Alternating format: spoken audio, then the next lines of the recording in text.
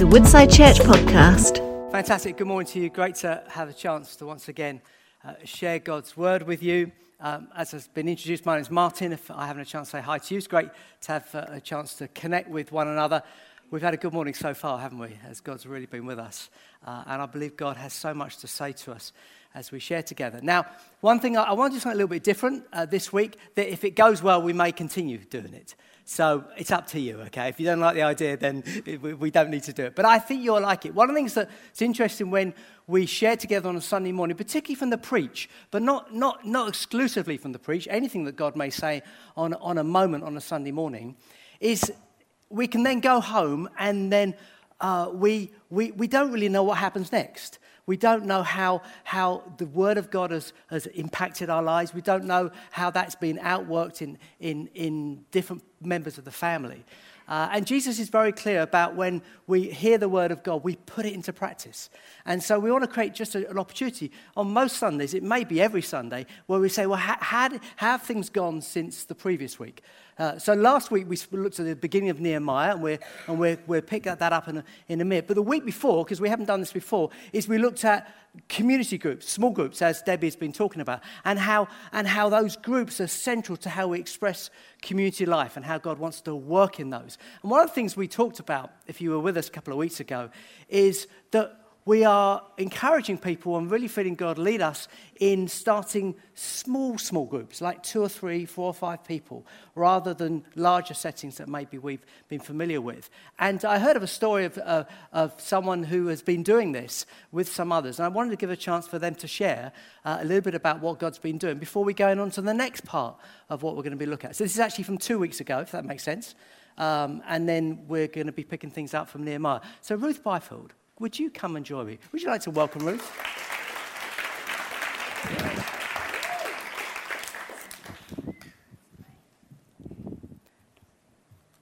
Have this mic, Tim. I've got some bullet points. You got some bullet points, yeah. I realise this could be fatal. But I think it's important. You did think it'd be dangerous. I did. And it is. Go for it, Ruth. Yeah, I'm going to, don't worry. Mm-hmm. You're a lovely bunch. Have you finished? No, you're okay. Anyway, so Martin asked me to talk about something that I've been part of over the past few weeks. I'm just so excited about what God's doing. I absolutely agree with Rich. You must get into Nehemiah. It's all there, and it's fantastic. So that's my bit of thing. So we're talking about groups as well as the advertised groups that are out there, about how little groups are springing up all over the place, groups of people who are meeting. And I know there's lots of them about. I heard about one even yesterday which another little group that's meeting that we might not all know about, but that God's bringing people together for the purpose of rebuilding his church. So on a few Sundays back, can't remember how many Sundays it was, quite a few Sundays back actually, when we first started gathering together as a group in the church, I got chatting with Mary and Sheila after church over coffee, and we were talking about the Holy Spirit, and they were asking me lots of questions. And so we chatted away, and then we realised that really it was time to move out of the building. And so I said to them, well, why don't you come round and have a cup of tea with me one day? So they said, oh, yeah, that would be really good. So I was quite excited about that. So I asked them round. Now, I need to tell you one more thing, because I want to put all of what God's done in this, because he's been amazing. When I first moved into the bungalow I live in, there's a bus stop at the top of my drive where the number 5 bus stops. And God spoke to me. This was 3 years ago. I'm sharing this because some of you have had prophetic words over you that as yet you haven't seen come to pass about gatherings of people and people in your neighbourhood coming to know Jesus. So the number 5 bus stops at the top of my drive. And this was 3 years ago that God spoke to me clearly about this. So Mary and Sheila looked at each other, and Mary said to Sheila, oh, yeah, that's great. She said, we can go there because we can get the number 5 bus. And I thought, wow, that's amazing. So anyway, they turned up on the number 5 bus, and we sat and chatted together, looked into the word about baptism and the Holy Spirit, prayed together. They got wonderfully baptised in the Holy Spirit by God. It was amazing, and that was incredible. But we so enjoyed each other's company. We thought, do you know what? We want to do this more regularly. So we decided that we'd meet the next week. But Mary said, why don't you come up to my house next week? So I thought, that's a really good idea. Now, Mary lives in the estate opposite. By the way, I've asked her whether I can share this. She's beaming away at the back there. So she knows what I'm going to say. None of this is a secret. So we all started to meet at Mary's. But what you need to know about Mary and Sheila is that they've got this immensely big heart for their neighbourhood. They're longing to see their neighbours saved. And I was reminded of how many years we at Woodside have walked around Elms Farm and prayed. We've prayed, we've prophesied, we've picked litter up, we've met people, we've taught people. And I felt God saying, now I'm going to do something really big here. So Mary and Sheila, we started meeting and sharing the word and praying for each other. And I'm just going to tell you something else that happened. So one morning, Friday morning, I arrive and Mary's set out an extra seat. And I said to Mary, you've set out an extra seat. And she said, yes, well, I woke up this morning and God told me that there'd be a 5th person that came. And I'm like, right, okay, that's good. Anyway, we started. She made her coffee, and she makes good cakes, does Mary, so we've always got plenty of cakes there. So we had cake and coffee. And sure enough, the doorbell rings and the 5th person came. And we spent a lovely, lovely morning with this wonderful, beautiful lady, chatting to her and praying together at the end. And it was just a wonderful time. Now, that's just a demonstration, really, of how a small group who isn't advertised, isn't planned, but is growing in the things that God's doing at this time, because it's all about church out there, not church here on a Sunday morning. And I'm just going to take a bit of poetic license here. You've got about 30 preach the sermon. 30 seconds. That's fine. And so this morning when I was praying about it, and I was taken in... I've been reading Nehemiah, by the way, Richard. Tick in the box. So that's okay. And I was thinking about chapter 3. I don't know what Martin's going to preach on today, but anyway. And I was thinking about how all the different people gathered together to build at the different gates. And I thought that what's happening here amongst these little tiny groups that are meeting, and the bigger groups as well, is that there's a building going on that's reaching out. And this, I've just got 2 scriptures I have to read. And this is what God says to us. And I'm going to prophesy this over us, church. I'm going to prophesy this over us this morning. Let us arise and build. Let us put our hands to the good work. The enemies may come and mock us, but we will not believe them. The God of heaven will grant us success. Therefore, we, his servants, will arise and build. Amen. Well done. All right. That's perfect.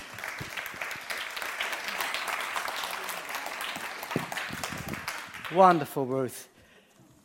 So good to hear the life that is happening in our groups, and wanted that to be shared because we believe that God's going to initiate and provoke more of these smaller groups. And maybe God's speaking to people in this room. I even heard of one yesterday that's been considered. Just go for it. Let us know what you're doing, then we can support you. But if you've got some people you want to gather with, they may be believers, maybe unbelievers, go for it. Go for it. Martin, Oak Hill Place this afternoon, 2:30. Very small group, but more people can join us. That's just this afternoon. Well done, Diane. Go and see Diane afterwards. Diane and some others are doing a work in Oak Hill resident home, and so, yeah, fantastic. Is there anyone else wants to say anything at this moment, just before I go in? I don't mind, honestly. It's good. It's life. It's life. Yeah, wonderful. Okay, to today's preach. We are doing part 2 of something we did part 1 last week, where we're looking at the book of Nehemiah, which is in the Old Testament, which some people have mentioned already. And the title for this series is called A Time to Rebuild. A Time to Rebuild. We are engaged together in a building project like never before. In fact, we've been involved in physical building projects, haven't we, as a family over many years, many times. But now it's like God's leading us into a unique moment where we're building one another together. We're building stronger together. And Nehemiah, we feel, the story of Nehemiah is a great parallel actually to our story today, our story this season. They had experienced a period of isolation. Nehemiah and the people of God, many were in exile, and Nehemiah was in a had desperate concern for the sake of the people of God. And Jerusalem, the physical walls around Jerusalem, had crumbled and needed to be repaired and rebuilt. But they were experiencing this loss of community, lack of connection, this isolation. And so the parallels that Nehemiah and the other believers went through are so helpful for us today. We learnt last week that Nehemiah was reminded of his identity with the people of God. It caught him or led him to a time of prayer and intercession when he began with declaring that God is enough, or the way we used sort of described it last night for us is that Jesus is enough for whatever we're facing. His prayer was full of a whole mixture of things, of proclaiming promises, repentance, recognizing that he's wrong and how he drifted from God and doubted him, and asking God for success. And this was actually in the autumn. So last week was in the autumn. Today we're in the spring, the following spring. So we've done an awful lot of time transition over the last week as we follow the story. So Nehemiah in the autumn time was in this moment of desperately crying out to God. Would he move and would he help him and others to rebuild the walls of Jerusalem? Rebuild the people of God, as it were. And then we're in the spring now as we pick up the story in chapter 2. And I'd love us to look at this together. Now I'm going to, as we often do here, I'm going to retell the story and just pull out a few verses, because it's a lot more interesting sometimes when we hear it as a story and we begin to get into the narrative as a story. The interesting thing about Nehemiah is it's written by Nehemiah. It's his book. He writes it very, very personally and very honestly. And we begin with him saying it's now the spring. And he describes his job, which is working for the king. In fact, he was serving wine to the king. That was one of his jobs. A job he'd had for many, many years. Something that gave him a real privileged position and access to the king of the land. Nehemiah clearly was a fairly upbeat person, a fairly positive person, a bit like Ruth Byfield, if you know what I mean. Yeah? I tell you for why, because one day when Nehemiah went in to serve wine to the king turned to him and noticed that Nehemiah was downcast. He was not his usual self. In fact, the way Nehemiah writes it, he says this: I had never before appeared sad in front of the king. That's from the early part of chapter 2. Nehemiah was experiencing a time when his mental health, to put it in current terms, his mental health wasn't good. It's really helpful, isn't it? So we can often think of Nehemiah as this great leader. This is just Nehemiah the man. This is an ordinary person like you and I. He's been calling out to God for 4 months, persistently in prayer. And now the whole predicament is overwhelming him. So much so that as he goes to the king realizes that he's downcast. And he says, I've never before appeared sad in front of the king. So much that the king said, why are you so sad, Nehemiah? Never before had he felt like this. I was chatting with a pastor friend over August, and he's one of those leaders that I go to when I'm feeling a bit down. If I've got some questions, he's been in pastoral ministries for many years. He's a lovely man, great experience. And he phoned me over the summer and said to me, Martin, never before have I felt like this. It was a role reversal where I'm thinking, hang on a minute, normally I'm coming to you for advice, and now he was coming to me for advice. And we talked, and it seemed helpful when we replayed the last 18 months, and we recognized the things that he'd lost, not as a pastor, but as a normal person. And we talked about he hadn't seen his grandchildren, and they live across the other side of the globe, and he won't see them for another few years. And so the loss is it's not just like he hasn't been to see them locally, he hasn't seen them for a long time, and it will be a long time until he sees them again. Never before have I felt like this. So often when we, even believers, we can fall into this trap, can't we, where we believe God's spoken to us, we pray earnestly, and we feel like we've got to keep up this energy level of faith, which sometimes can detach from how we're really feeling. So point number one is how you're feeling. How you're feeling. Really interesting what Marion led us in when she reflected on things that God had led her in. What was the phrase? Storm battered. Storm battered. Who doesn't feel a bit storm battered today? But the promise was to Isaiah, and the promise to us is, I will rebuild you.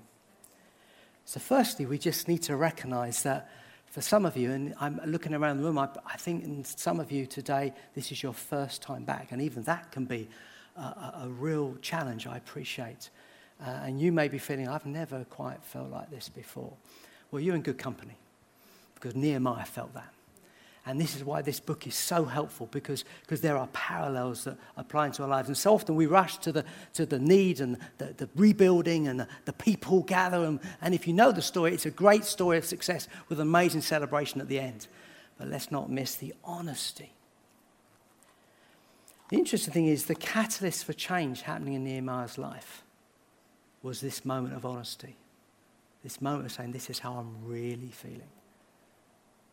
So what we'll find is actually this was the moment when the king got involved and the story went on a far more positive line. This is the moment. 4 months of prayer, but this is the moment. But it was the spark, the catalyst was this wonderful honesty when the king said, why are you looking so sad? So point number one is, how are you doing? And point number two is, like Nehemiah, we need to speak up and say, this is how I'm really feeling. This is how I'm feeling. So today, I ask you, if you are feeling storm battered in any shape, tell someone. Tell someone. Because like Nehemiah, it could be the catalyst to you finding a way out of that place and discovering that God wants to rebuild you. Amen? So the story continues. When Nehemiah said, well, actually, I'm really sad because my people are in a desperate situation. He was terrified of the king. You're not supposed to bring your own troubles to the king. But thankfully, the king was incredibly helpful, said, and even asked, how can I help? And we hear that Nehemiah gave, as well as the 4 months of consistent prayer, we're told in verse 4 that he says, with a prayer to the God of heaven, I replied. In other words, he was in that moment when you do like a quick prayer to God in the moment. You know, arrow prayers, sometimes people call them, which I love it that Nehemiah was a consistent prayer, but also he was a guy in the moment said, Lord, you better help me now, yeah? I love that. So both is valid. We need to be persistently praying, but also often I'm in the moment and say, Lord, if you don't help me now, I don't know what I'm going to do. I love that. And then the reply was positive from the king. In fact, Nehemiah got on a bit of a roll and he said, well, I need this. I need help to get through this moment and this junction and get past these people. And I need letters of permission. And all these things came out of this conversation, which I love Nehemiah's boldness. When the gate had been opened, as it were, he really stepped in and asked all these lists of the king. And the king was happy to support him. He had granted all his requests. So Nehemiah began his journey back to Jerusalem. On the way back, there was some difficult hurdles. He bumped into some characters called Sanballat and Horonite and Tobiah. They are characters that we will hear about as we go through the story. We could spend a lot of time at this moment, but we'll wait because this is opposition that Nehemiah experiences even on the journey back to Jerusalem. These are people that were threatened politically. Who is this guy coming in, thinks he can be the answer to the problem we've got in Jerusalem? But more will come. But thankfully, he had permission letters from the king, and so he was able to get back to Jerusalem. And so we catch up with the story where Nehemiah has arrived back in Jerusalem, and he does something interesting. He wants to see for himself the damage. He wants to see how bad is the situation. I've heard stories about how bad is it. So he doesn't go to the Jewish leaders there. He decides at night to go with a few others and go and slip out and see the details for himself, which is what he does. He doesn't tell anyone his plans. He does this as a sort of covert, let's face the facts analysis. Let's see what the state of the walls of Jerusalem are. He actually goes on his donkey to enable him to get to where he's got to and to go around the area. But he discovers that the walls are so damaged that even his donkey cannot get through the rubble. We're told this in verse 14. Then I went to the fountain gate and to the king's pool, but my donkey couldn't get through the rubble. It was far worse than he expected it to be. That's the point. We know those situations, don't we, when you have a challenge and you think, well, this is a huge challenge, but it begins to be even worse than we thought it was going to be. I was talking to Ollie Hearn, who leads the youth work here. And Ollie, if some of you know, has been part of the staff team here. He was our trainee youth leader. And then a few months back, Hannah Clements, who was the youth leader, moved on to another job. And so we asked Ollie, would you take on the leadership? And I remember those early conversations where we said, but we realised this is a big ask because Jerusalem needs to be rebuilt. We didn't actually say it in those terms. That was a Nehemiah connection. We said, we realise that we are starting from ground zero here. And so, bless him, he took on the challenge. But the amazing thing is it got worse before it got better. And because the lovely Luce, if you know Luce, she was one of the youth team. She's moved on to Cambridgeshire. And so Luce's moved on. Other people in the team have moved on doing other things in the church. And so what he started with is, what he got a few weeks later was less than he started with. Now things are beginning to build. But, it was worse than he thought it was going to be. It's like Nehemiah discovered. There was rubble everywhere. But then we see an interesting moment when I becomes we. When Nehemiah, feeling stirred about this, it's more us together. See it in verse 17, if we can have that on the screen, please. It says this, but now I said to them, that's to the Jewish leaders, you know very well what trouble we are in. Jerusalem lies in ruins, and its gates have been destroyed by fire. Let us rebuild the wall of Jerusalem and end this disgrace. Then I told them about how the gracious hand of God had been on me and about my conversation with the king. They replied at once, yes, let's rebuild the wall. So they began the good work. Reminds me of that famous John F. Kennedy inaugural address. Many of you would have heard this when he said, my fellow Americans, ask not what your country can do for you, ask what you can do for your country. That's the moment that's happening with Nehemiah and the other Jewish leaders. And I love their response.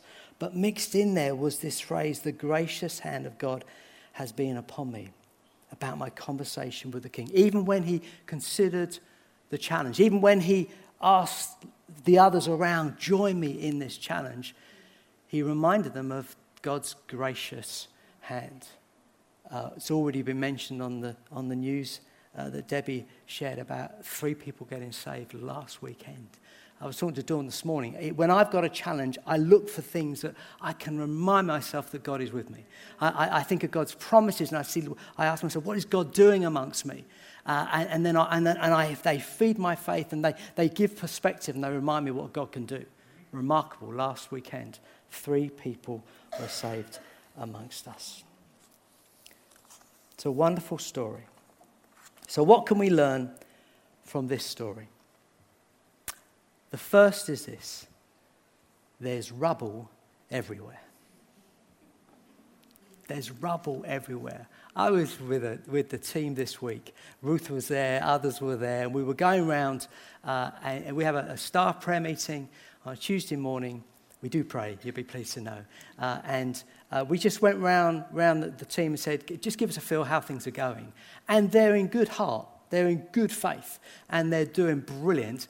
But there was a moment of honesty as well. We said, well, we've got gaps here, and me gaps have got gaps. It was, in terms of rotors. It was like, okay, it's this. We've never been here before.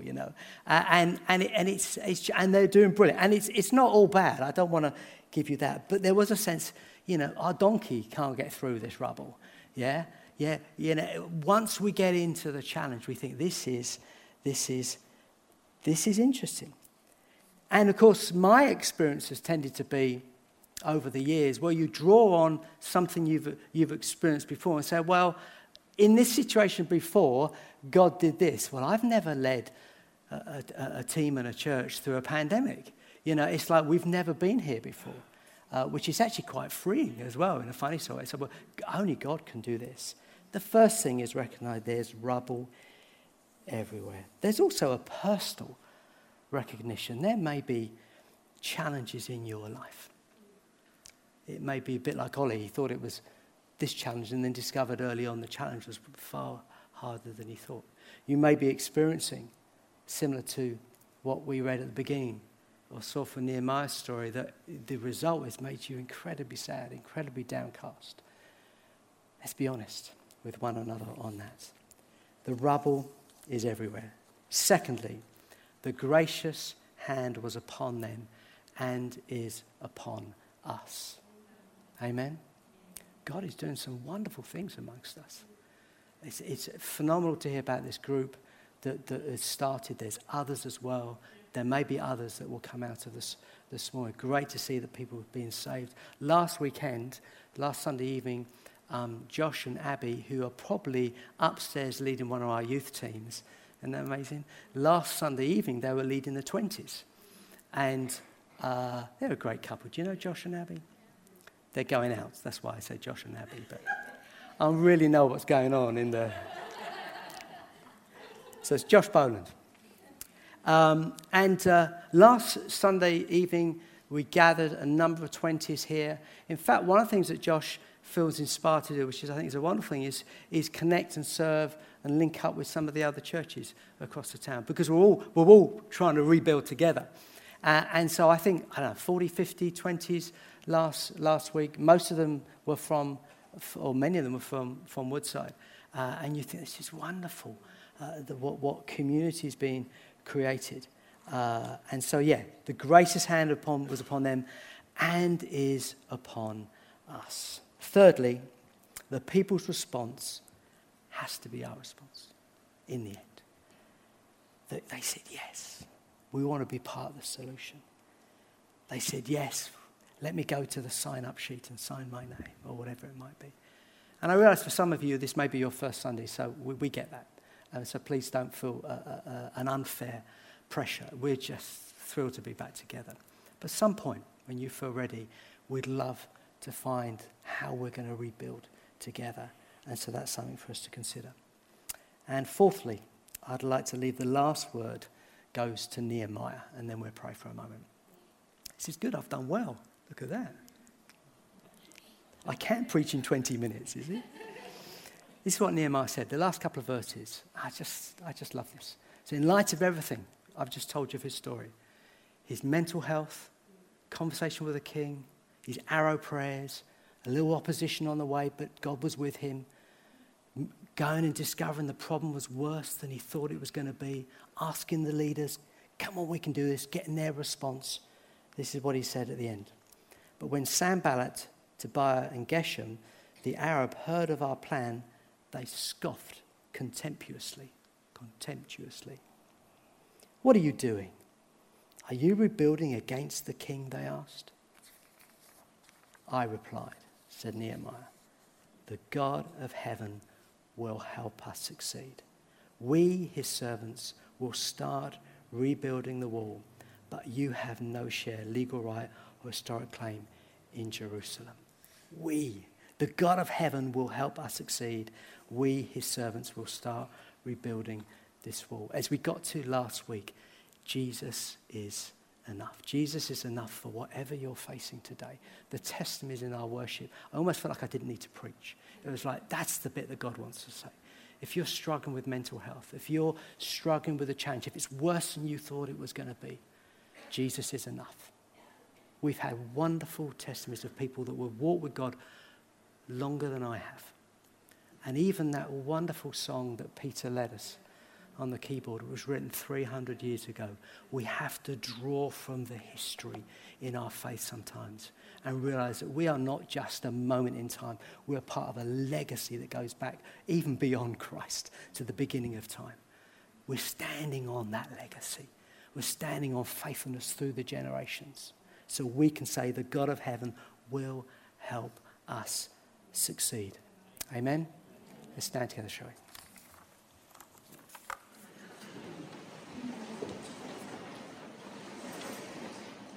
Let's just pray. I particularly want to pray for anyone who's feeling any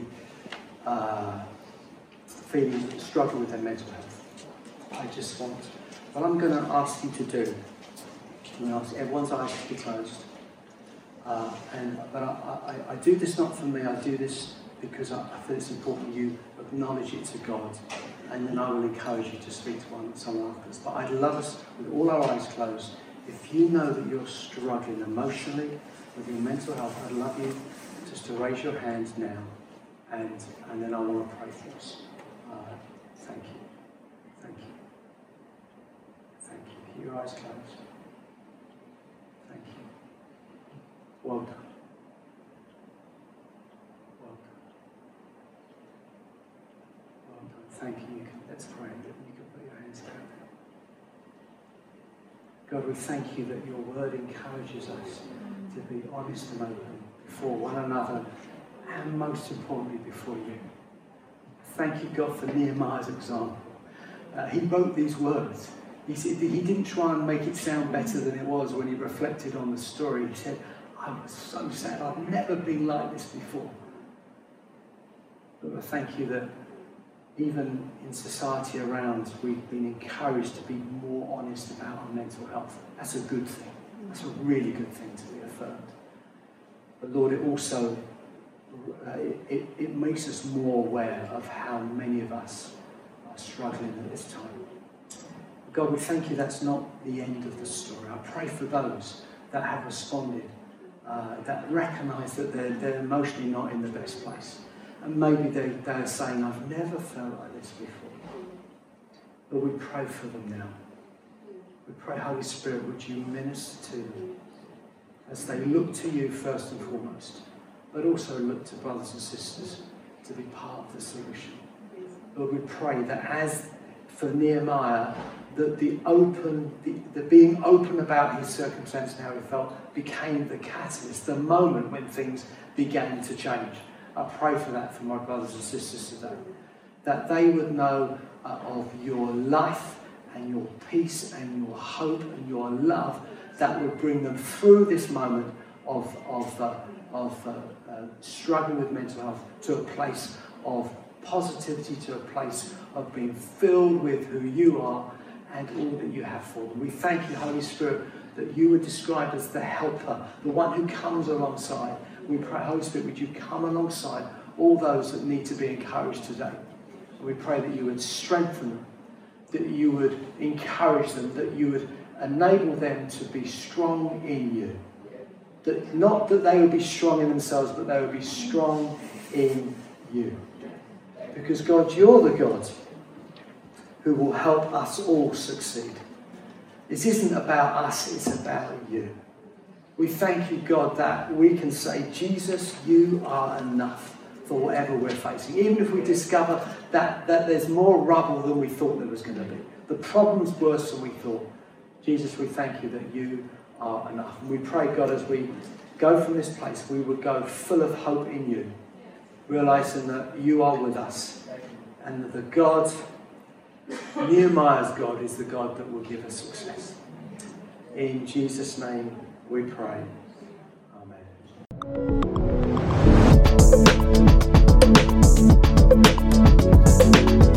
You have been listening to a Woodside Church podcast. For more information, visit woodsidechurch.com.